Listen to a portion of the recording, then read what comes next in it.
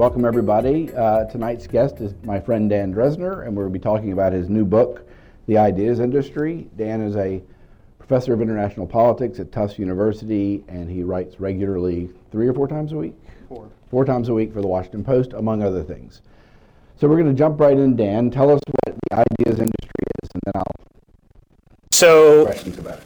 The old term for the ideas industry would be marketplace of ideas. And the notion was that, in foreign policy, and I was taught this when I was going to grad school, at least I had this sort of idealized version of it, is that, policymakers are busy people and publics occasionally want to know something about foreign policy. So there is this whole network of academics and think tankers and others who want to opine about the proper way to think about America's place in the world. And what's happened over the last 20 years or so is that in some ways it's never been a better time to be a foreign policy intellectual, that suddenly there are, demands being put on people that didn't exist before, and so as a result there's demand for content that there never was before. But my argument in the book is that essentially for a marketplace of ideas to function well, you need 2 kinds of thinkers. You need what I call public intellectuals and what I call thought leaders. Public intellectuals are like Isaiah Berlin's foxes. They're critics. They know a little bit about a lot. They can tell you everything that is wrong with everyone else's idea. They're really good at that. Thought leaders are Isaiah Berlin's hedgehogs. They're evangelists. They have one big idea that they think can explain everything in the world, and they will promote that idea to the hilt. It will be used by them to solve everything. Now, a marketplace of ideas that has a rough proportion of these two works well. But if the marketplace of ideas is dominated by public intellectuals, then the barriers to entry are too high. It becomes tough for someone new to introduce a new idea, and as a result, the marketplace gets stagnant, and that's bad because the world is constantly changing. We need constant sort of new ideas out there. That's not good. If, on the other hand, there are a lot of thought leaders and not enough public intellectuals, then the problem is that the barriers to exit are too high, which is to say you might have a vibrant, stimulating marketplace of ideas, but the problem is that stupid ideas don't die. And this is not an insignificant problem, particularly in Washington, D.C. Someone can come up with an idea, and if public intellectuals aren't influential enough, they can't critique it properly, or even if they do critique it, it won't be listened to, and so as a result, bad things can happen. And essentially what I argue is that what's happened over the last 30 years is there's been 3 kind of factors that have basically stacked the deck in favor of thought leaders at the expense of public intellectuals. One is the erosion of trust and expertise and authority. And I'm sure you're all familiar with the public opinion polling on this, that essentially every major institution in the United States, with the exception of the United States military, has declined in terms of public prestige and authority. And as a result, this makes it easier for someone without, the proper credentials to, introduce themselves as a proper thought leader and be taken seriously by certain parts of the public. The second trend is the rise of political polarization, and again, this is something that I don't need to explain to any of you about. But the fact is that as political elites have become more and more on either ideological extreme, it turns out that what they want are their own house intellectuals. They don't want to hear heterodox points of view. And so as a result, they're much more likely to want to hear from, let's say, the Dinesh D'Souza's of the world, rather than perhaps the David Frums of the world, at least on the right.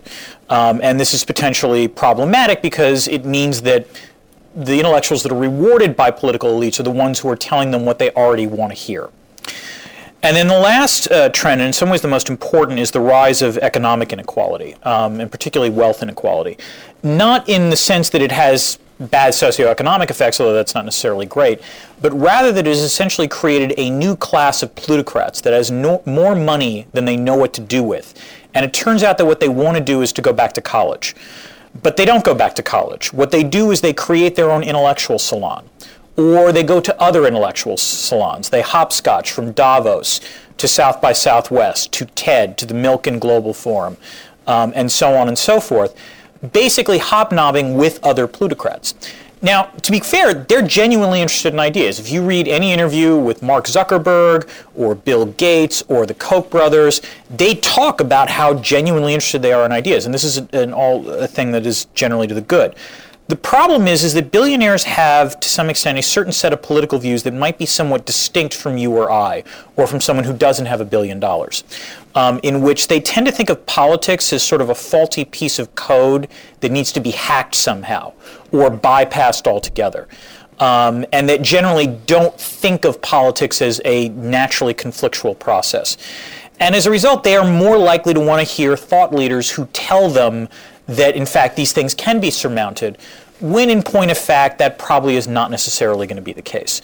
So these changes have led to demands for new intellectuals. And so in that sense, it's really good. The demand has surged. It's never been a better time in some ways to be an intellectual. On the other hand, the kinds of intellectuals that are benefiting are different from in the past, and I'm worried that it's getting out of balance. Okay, great. That's an excellent statement of the book's claim. So I have a lot of questions. Let's start off by thought leader versus public intellectual. You and I both write regularly for the public. And just so I understand terms, what are we? I think I'm a public intellectual on your terms, although I hate that phrase. We are both. Well, all right. So a few things. I definitely am not a one-idea person. Right. So let's get a few things out of the way. No one likes any of these terms. Okay. All right. No one likes the term public intellectual. No one likes the term thought leader. If I'd used opinion leader, no one would like those either. They don't like the term because they don't like the activity. Which is to say that the problem is what I'm talking about is people who, this is essentially an elite activity, which is part of the issue. You're talking about people that presumably are trying to speak to another elite audience, trying to influence policymakers, trying to influence large swaths of the public. And this tends to breed resentment, particularly among, we're in a populist moment, and populists, if anything, are not going to like this, even though most of the populists are elitists themselves. It's very amusing to think of Newt Gingrich, PhD, / all of the various enterprises that he has going about him, trying to sell himself as a populist. That's an interesting move on his part. I would just say that we are both public intellectuals, although I will confess that in some ways this book is an act of thought leadership. Yes, exactly. I'm aware of that. And the truth is that, Isaiah Berlin himself said that when he came up with The Fox and the Hedgehog, this doesn't explain everything. But I do think it's a nice sort of first cut way of thinking about things. And so just to press you on some of the claims to make sure we understand them. So I think it's a great time to be a public intellectual. I mean, for a lot of reasons. There's more demand for ideas in general. There's many more platforms in which to convey ideas. There are a lot more intellectuals that are reaching the public, I think, as a result of these multiple platforms. You focus on basically the allocation of public intellectual authority, but who cares if you have a nice list of the thought leaders. Who cares if Fareed Zakaria, he's a public intellectual too. Who cares if some big idea person, Bob Kagan will say. Bob Kagan's a good example. Who cares if Bob Kagan is doing better off in this environment with his big ideas? Why can't everyone flourish in this marketplace? So first of all, I want to be clear. I mean, there's an unfortunate tendency in writing this book to make it seem like I was saying public intellectuals good, thought leaders bad, and therefore we need to do something. So you've read E.H. Carr's 20 Years Crisis. And in some ways, I kind of felt like I was writing an equivalent of that. In that book, Carr talks about utopians and realists in terms of foreign policy, and he's often considered a realist because he bashed utopians. But if you read the book carefully, his point was that you need both of these kinds of thinkers, and the problem was the time he was writing, which was 1939, he thought the utopians were too powerful. What I am saying is that I like the fact that Bob Kagan has a voice. He's an interesting thinker. He's not boring in the slightest. He has interesting things to say. I think there can be quality thought leaders. My concern is whether the entire deck is stacked in favor of thought leaders as opposed to public intellectuals. Because if that happens, then these people can promote these ideas and there's never any critique of them. Essentially, they get to give a TED Talk without any discussant. And that's my problem. I like TED Talks. I think they're a great, effective way of communicating. I want TED Talks with a 5-minute rebuttal after that. Because the TED Talks always end with a standing ovation. Everyone thinks, oh my God, my world has changed. And it's worth pointing out that even if the idea is quality, even if it's a good idea, and the fact is very often these are good ideas, you want them to be stress tested. But you don't think, you give some examples in the book of criticisms of thought leaders who their ideas end up being trashed eventually, and you don't think that having this extraordinary array of critical platforms allows that betting to go on, even if it's not in the TED Talk? I think the problem, and this is something else I talk in the book, is that oddly enough, because the market has become so big, we now are in a world of superstar economics, and I think that's one of the problematic features of it. On the one hand, what you're talking about is the fact that there's never been more platforms whereby, someone can write a Medium post that goes viral and somehow they manage to hit it big and so forth. And that can happen at times, but the truth is that I think the world of intellectuals is increasingly resembling either the world of entertainment or the world of sports, where essentially you have a few top-tier superstars that are bulletproof. They can do whatever they want, they can say whatever they want, and even if they run into the occasional controversy, they will persist over time. In some ways, the most depressing part of this book was the survey where I asked about 400 sort of leading intellectuals, I think you were one of the people that got surveyed, asking them to name who they thought the most influential people were.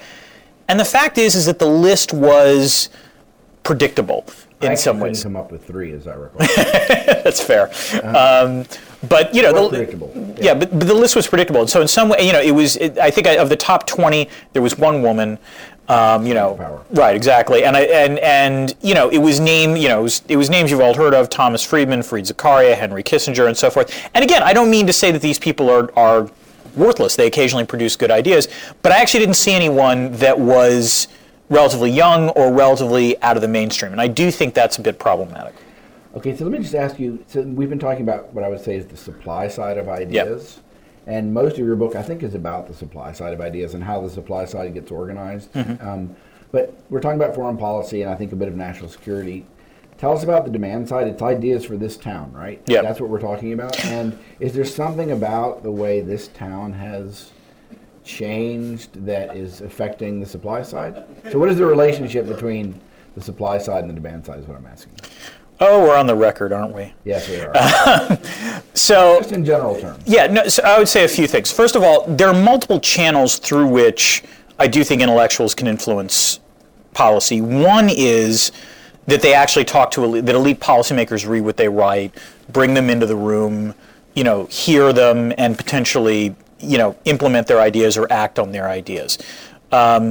I got to do that once. I was once brought in, to talk about sanctions to a cabinet member, and in some ways it was the academic ideal.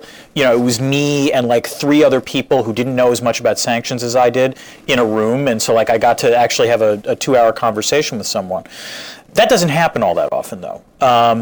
Another way is that you're not necessarily influencing the policy principle, you're influencing the staffers, because the staffers influence the policy principle, and so that matters a great deal as well. Or there's a third way, which is you influence the public, or Congress, through testifying, or other outlets like that. In terms of the way this town has changed, I would say as it affects the marketplace of ideas. As it affects the marketplace of ideas, I think the polarization is probably the most important way in which it matters. And you can argue that national security and foreign policy was in some ways the last refuge of the sort of bipartisan tradition that used to be a little more prevalent in this town. But even there, you're talking about an almost tribal level of the degree to which people think about foreign policy, and you basically have to pick a team at this point if you want to advance in somewhere, and that's problematic. So conservatives are looking for conservative ideas, right, and progressives or liberals are looking for liberal or progressive ideas.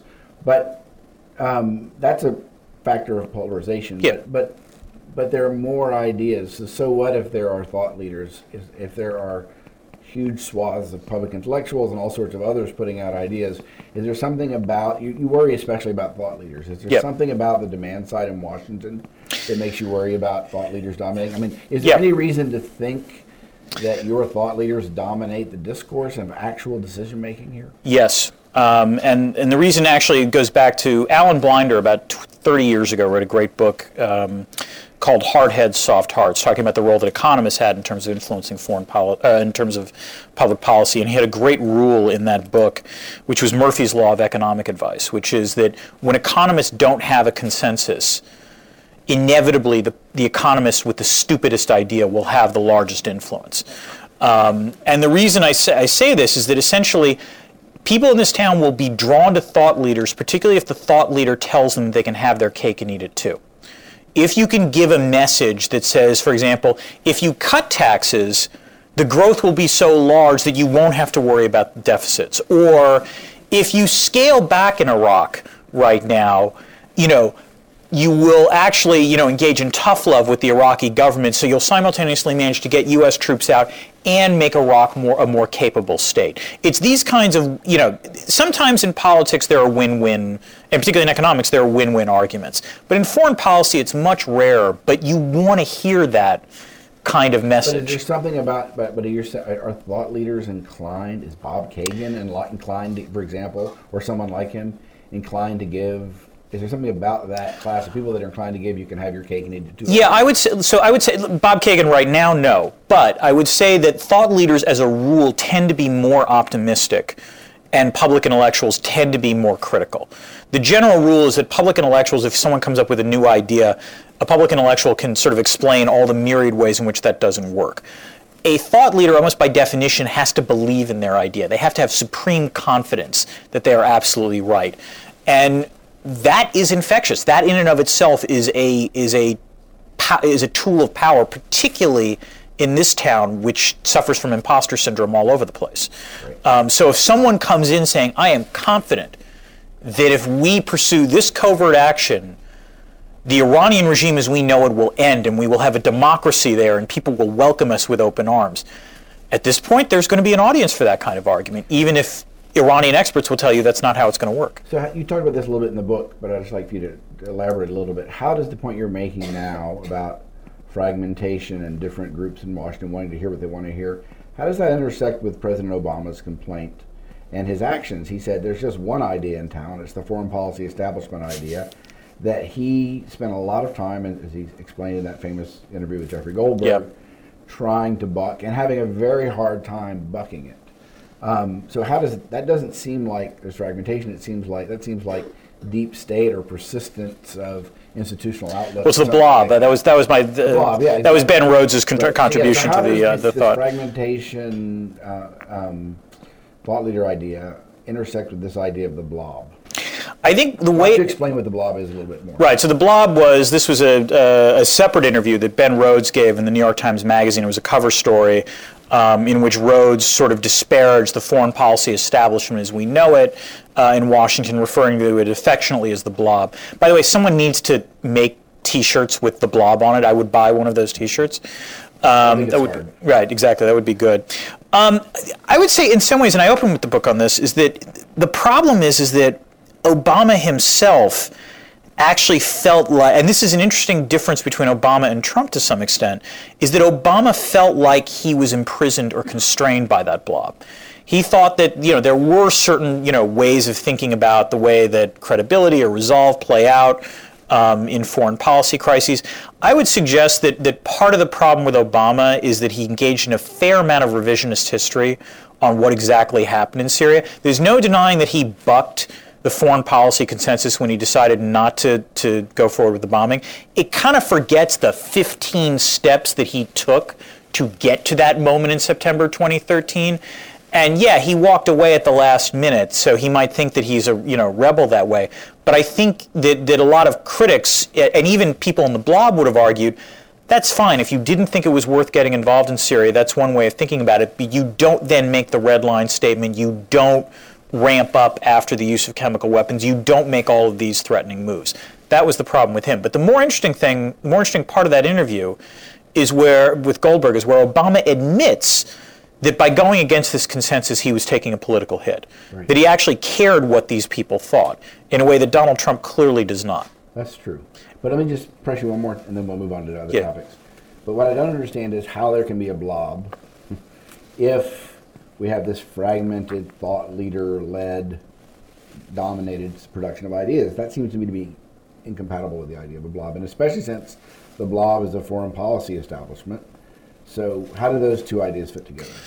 You see what I'm saying? Yeah, no, I see what you're saying. I mean, I would say, first of all, that the answer is that in some ways the debate about, whether to walk away from Syria or not was really a debate about whether or not credibility or resolve matters in international relations. And that's such a base level debate that pretty much everyone, thought leader or public intellectual, would have their own takeaway opinion on that. I would argue in some ways part of the problem with Obama in particular was he got to the point where even people that wouldn't necessarily have wanted to advocate for an escalation in Syria would have said, that's fine, but if you're going to say all of these things up until this moment, there's a point at which you actually have to follow through on it, or potentially pay the consequences. But also I would argue that what thought leaders did, what a lot of them did after Syria, was vastly exaggerate what the implications were of Obama's decision on Syria, which is say, now, by backing down in Syria, we've lost all credibility with North Korea. We've lost all credibility with Russia. We've lost all credibility with China, which is a wild over-exaggeration, I think, of how international relations scholars think about this, but perhaps how some thought leaders in other aspects of the blob might think in this time. Okay, let's switch a little bit. So you go through and you talk about the production of ideas coming from the academy, think tanks, and the private sector.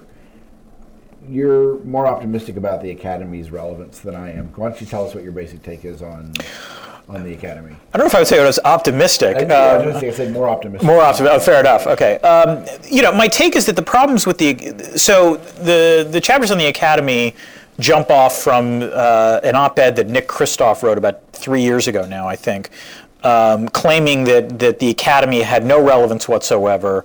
I think it was titled "Professors, We Need You." They're arguing that they were not influential at all in public discourse. And the more amusing thing that happened right after that was Kristof found out exactly the extent to which academics were able to use a variety of outlets, including the Washington Post or Foreign Policy or social media, to tell him exactly how and why he was wrong about this.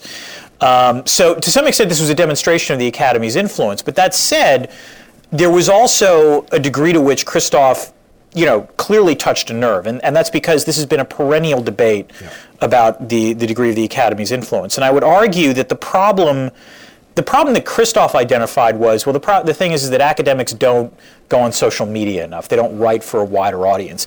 And that's the one area where I think the world really has changed. I mean, you're talking to someone who 10 years ago was denied tenure at an institution, and ostensibly one of the reasons was that I was writing for a wider audience. I don't think that would have happened now. I think the culture has actually genuinely shifted in the academy. Yeah, I mean, so just to pause on that, it used to be 6, 7, 8 years ago, an untenured person came into the Harvard Law School or at other law schools, you were kind of said, you really shouldn't write on blogs. It's kind of a dangerous move. You have to prove your academic bona fides, et cetera.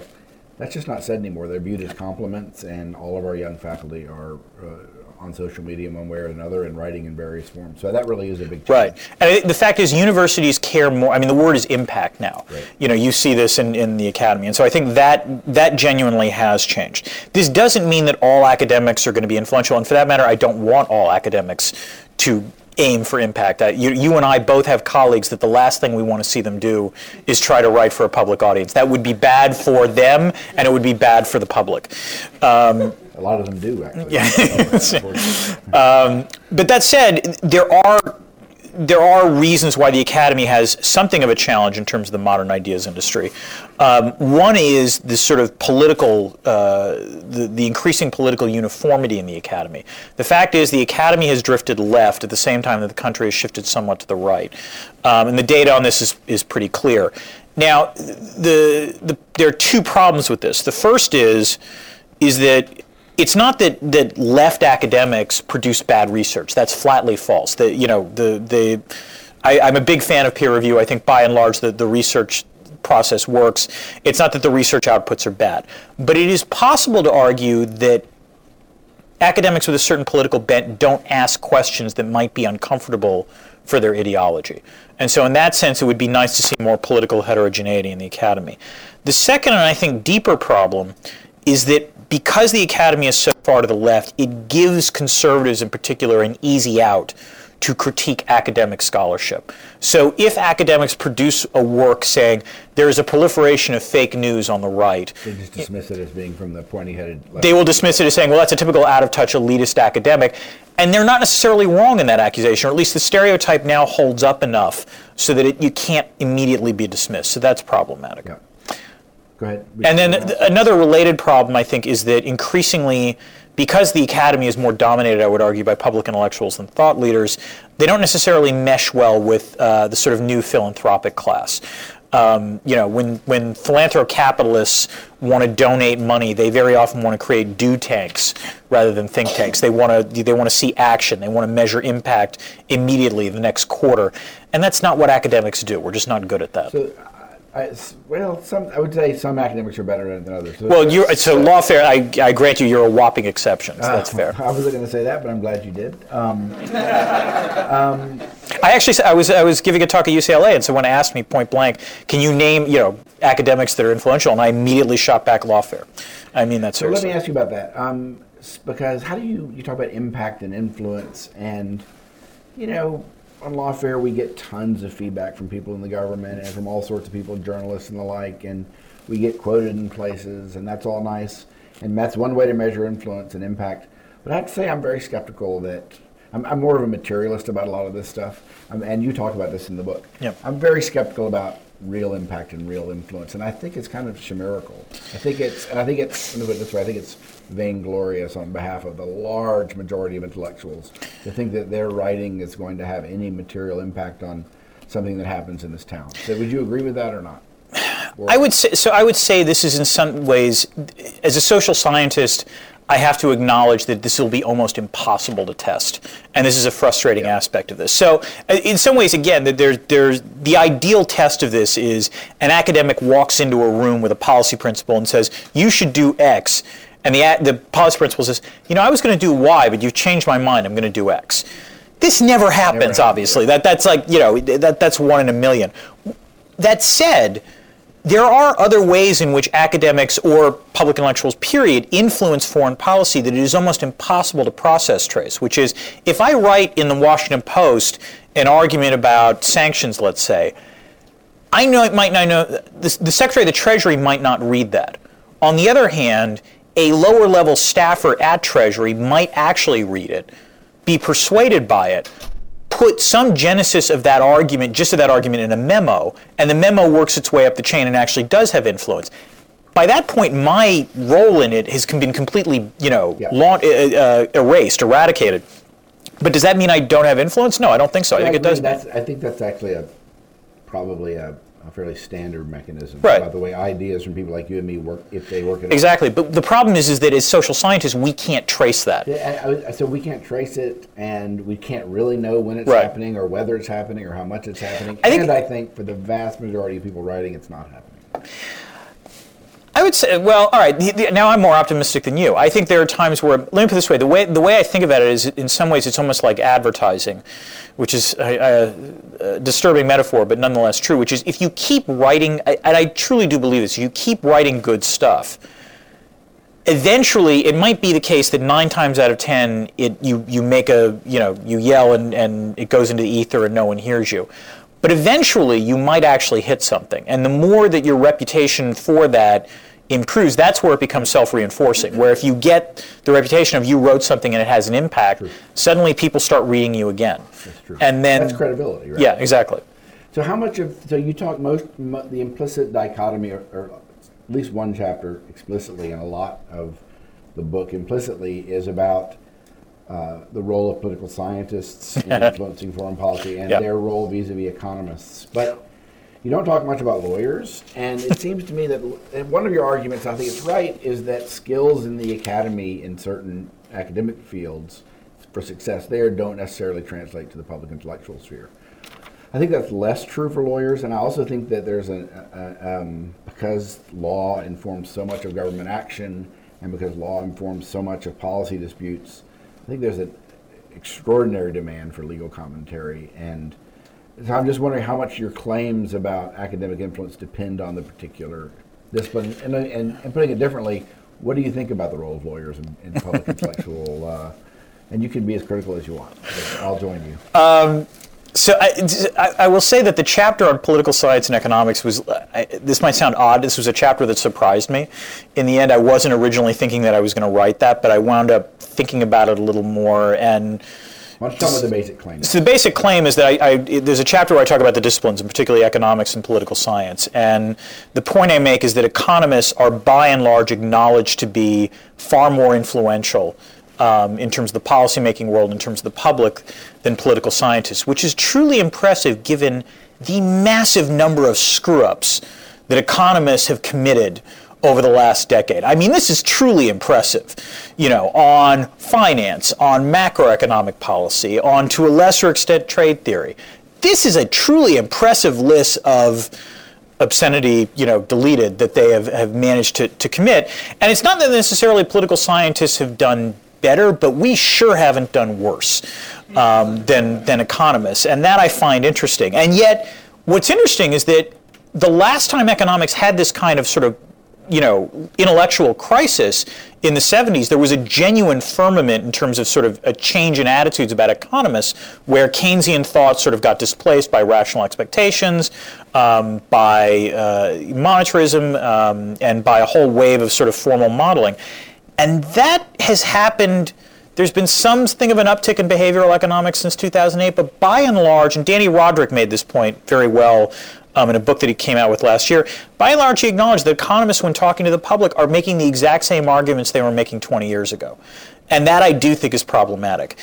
And the reason I say this is that, but nonetheless they have more influence, because I would argue that economists are generally thought of to be more centrist than political scientists. There's no denying political scientists are further to the left as a group than economists are. And economists are able to talk particularly to plutocrats and to benefactors in a way that they like to hear, whereas political scientists can't. Economists have a common normative core of Pareto optimality that is very appealing, and the logic of the invisible hand works very well on people who have managed to take advantage of that.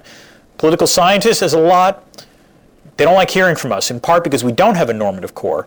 We have a lot of different things we want to pursue: democracy, justice, liberty, order. These are occasionally competing values at times. And furthermore, we're structuralists. And you're committed to, I guess economists are as well. I was going to say to descriptive, positive accounts. No, I think economists are as well, but I think the other... But there's been a move in political science. I mean, the great normative theorists have kind of been diminished in political science in a way that I think is still going on. But I think the other thing is the political scientists traffic in structural explanations. We like to say that things are the way they are because of these macro tectonic forces that you, the individual billionaire, cannot influence. And they don't like hearing that. But in terms of lawyers, I would say that lawyers do have an advantage. They probably have two advantages as disciplines. The first is that I don't know what the political allegiance of lawyers are, but I would imagine they are probably not quite to the left as political scientists or sociologists. That would be one potential advantage, which is you're not seen as a creature of the left in some ways as other academic disciplines are. The second is that although legal scholarship is of a particular kind of mode, and I've had to read it at times. Sorry about that. Yeah, but that said, by and large, it's written in prose that can be accessible to a lay reader in a way that a political science journal or an economics journal might not be. And so that might make you better placed to write for a wider audience. Right. And I think lawyers are trained to make persuasive normative arguments. Right. And I think that there are literally classes on this, I believe, in law school. I could be wrong about that, but yes, exactly. But let me ask you, the book is, you just made this point about the mistakes that are made by economists, the fundamental mistakes. And this was a theme in your book, and it was a theme in Posner's book on public intellectuals, how they blow it all the time, and there's a theme in Tetlock's book about public intellectuals. So there's a big theme here, which is that these thought leaders, these famous thought leaders, are constantly getting it wrong. You didn't go quite that far. Yeah. That's been made in big books by other people. Right. What does it say about this market that it doesn't seem to provide discipline for successful prediction or successful analysis? First of all, is that an accurate statement? Say why is it that way? So I would say a few things. The first is that it's a mostly accurate statement. You're right in the sense of, there are occasional moments where someone makes this big prediction and it turns out they get it wrong, and then they have to eat a bug on CNN, or they have to eat a book following the British election. Those are a few small examples. But part of it is that in some ways there's a distinction between prediction and what public intellectuals and thought leaders are asked to do. Prediction is a very sort of point process. And we know from Tetlock, by the way, that in some ways thought leaders might do worse at prediction, but they are also more likely to get a big, unusual thing right. Yeah. And so as a result, we tend to pay more attention to those kinds of things. Stories rather than the failure. Right, exactly. So, all the people who said Donald Trump was going to win the election, who were widely mocked for this prediction in October, have profited as a result of that. And kudos to them. Of course, they're going to get the next 5 things wrong, but that doesn't matter. But the other thing is that in some ways, what public intellectuals and thought leaders are asked to do is less point prediction and more interpretation, which is what the public wants and what policymakers want, is explain to me why this is happening. Exactly. Yeah. And that's a little more nuanced than just you were wrong here and you were right there. Right. So that's another thing that I think is going on. So so much of the book is a critical analysis of the ideas industry, and you have some interesting prescriptions at the end. What should we do to fix the ideas industry? Well, in a macro sense, I'm probably a pessimist because I'm saying, again, that these big factors like erosion of trust and authority and polarization and economic inequality. So if we fix those things, we're totally set. It's clear that this book was written before. I mean, I know you snuck some things about Donald Trump in afterwards. It was clear it was written before because... The bulk of it was written before, because there were a few sentences there where it looks like trust in institutions maybe coming up a little bit, and there's a paragraph where you're slightly optimistic about these things. And I would say that is not... Well, let me put it this way. I actually am slightly optimistic, and so in terms of the macro stuff, I might be optimistic, and weirdly it's because Trump won. Because you can argue that we are now facing the biggest natural experiment in American foreign policy imaginable. Which, if I wasn't an American, I would just be totally overjoyed by, because it's just so much stuff. Experiment. Yeah, exactly. We can. This is a natural experiment. How would you do foreign policy without anyone running foreign policy? Basically, yes. In other words, if we take people who don't know that much about foreign policy and put them in the White House, what happens as a result? And so, I would argue that weirdly, one of the problems that we have in terms of policymaking advice is the politics of counterfactuals. It is always difficult for us to say you should take this course of action because this other course of action that you do would be so disastrous that you can't imagine it. We've now gone on that course. We are in the darkest timeline in that sense. And so one of the interesting things going forward is if this administration implodes in the way that it seems to be doing, you might actually see a moment where we realize, so it turns out that as bad as we thought things were before, it was better than it was now. So there might be something of a greater faith in elites. And just along those lines, but I want to get back to your prescriptions. Yeah.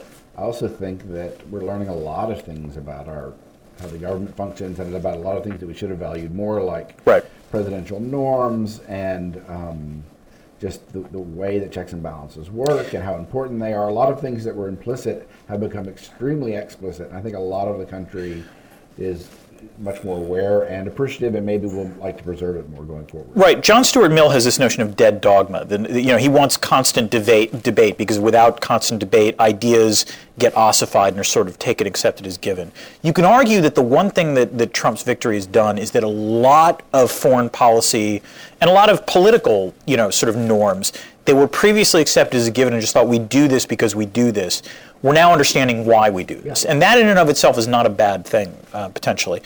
I agree with that. I think that's actually a very important point. Right.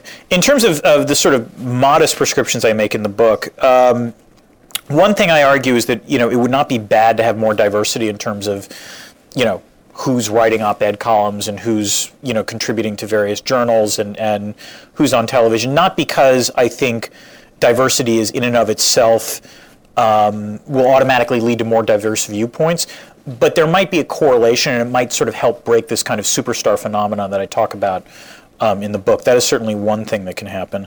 A second thing is that more traditional foundations have got to learn that not everything is about immediate impact.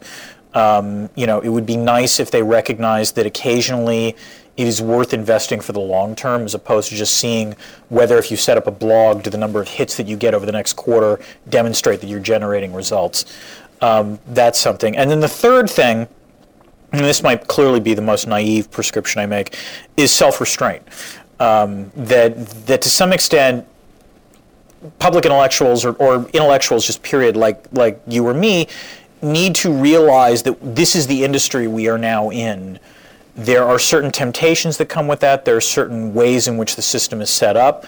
Maybe we don't need to write or say everything in order to be able to pay the mortgage or things like that. So occasionally demonstrate, that we don't have to opine on everything and that we don't have to fall into the Twitter black hole or, commit all of the myriad intellectual sins that you and I have seen others commit. But not ourselves. But not ourselves. We're above that. No, that I've occasionally probably committed myself. I mean, the last chapter of the book is in some ways my ability to deal with my self-loathing issues of what have I become over the last decade. That's how I want to close our conversation. Let's talk about the last two paragraphs of the book, because you say, but you don't answer, so I'm going to press you on that. There are two ways my story can end.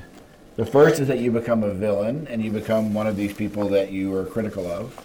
And the second way is what you call sustainability. If I believe the arguments I have made in this book are correct, then I need to write a bit less and read and think a bit more, and you talk about a track of sustainability. And you close by saying, the temptation to sacrifice the important for the urgent is not unique to policymakers. It lurks in the heart of ambitious intellectuals as well. That is certainly true. And then the last two sentences are, I do not know for sure which way my own story will end, but I have a pretty good idea. So what's your pretty good idea? Are you going to reveal that, or are you going to keep that to yourself and we'll have to wait and see? I'm not going to reveal that in the sense that, I'll probably be wrong, first of all. My hope is that I will wind up on the sustainability path. So I know what my next sort of big project is, and I wrote this book very quickly in some ways. This is, my previous book came out 3 years ago. This was an unusual book for me in that, anyone who writes a book normally this is a long, drawn-out process that requires constant revision. As I wrote this one, it was clear, oh wow, I've been thinking about this stuff a little more than I had realized. It was a very sort of quick write and quick revise. I kind of want to go back to the slow writing thing and maybe, think about stuff a little more. I've been writing a book for many years now on a topic that has taken me in completely different directions from what I'm used to. And the constant, when you're in the sort of public space world, there's a constant demand in areas of your expertise. Yeah. Demand's not the right word, temptation. Yes, no, it is temptation. Weigh in, and it's a constant trade-off. And I'm really with you on the sustainability point, but it's something you have to really fight for. So I'm looking forward. So one of the perks I got, and I think I mentioned this in the book, in February I got to be in Bellagio, Italy for 3 weeks on a Rockefeller Foundation. You told us the sentence you were editing from Bellagio. Exactly. I recommend everyone do this. Everyone should do this for if you can get 4 weeks in Bellagio, I highly recommend it. It was a fantastic experience, but I also did something there that I think I'm going to try to do at least once a quarter, which is I went off social media. I still wrote for the post, but I didn't look at Facebook really. I didn't look at Twitter all that much. I didn't look at Twitter at all. I only looked at Facebook periodically. And I actually found that was remarkably cleansing. It was almost like a palate cleanser, which is not to say that I want to go off permanently. I find these tools incredibly useful, and there's a reason why I like them. But I think of it almost as like a reboot. And so for me, I think one of the things I'm going to have to try to do at least once a quarter is just reset my brain in terms of sort of thinking for the long term, reading from hard copy rather than reading from a screen. I always feel fortunate that, I think we talked about this before, that you and I came of intellectual age before the internet, because it hardwired certain habits that I think are useful, but there are ways in which constantly being on your phone help degrade that. And so basically I'm just sort of going to, fight against the current in that sense. Increasingly hard to fight against it, but also very important. I'm struggling with the same thing. Yeah. Thank you very much, Dan. That was great. Thanks a lot. It was fantastic.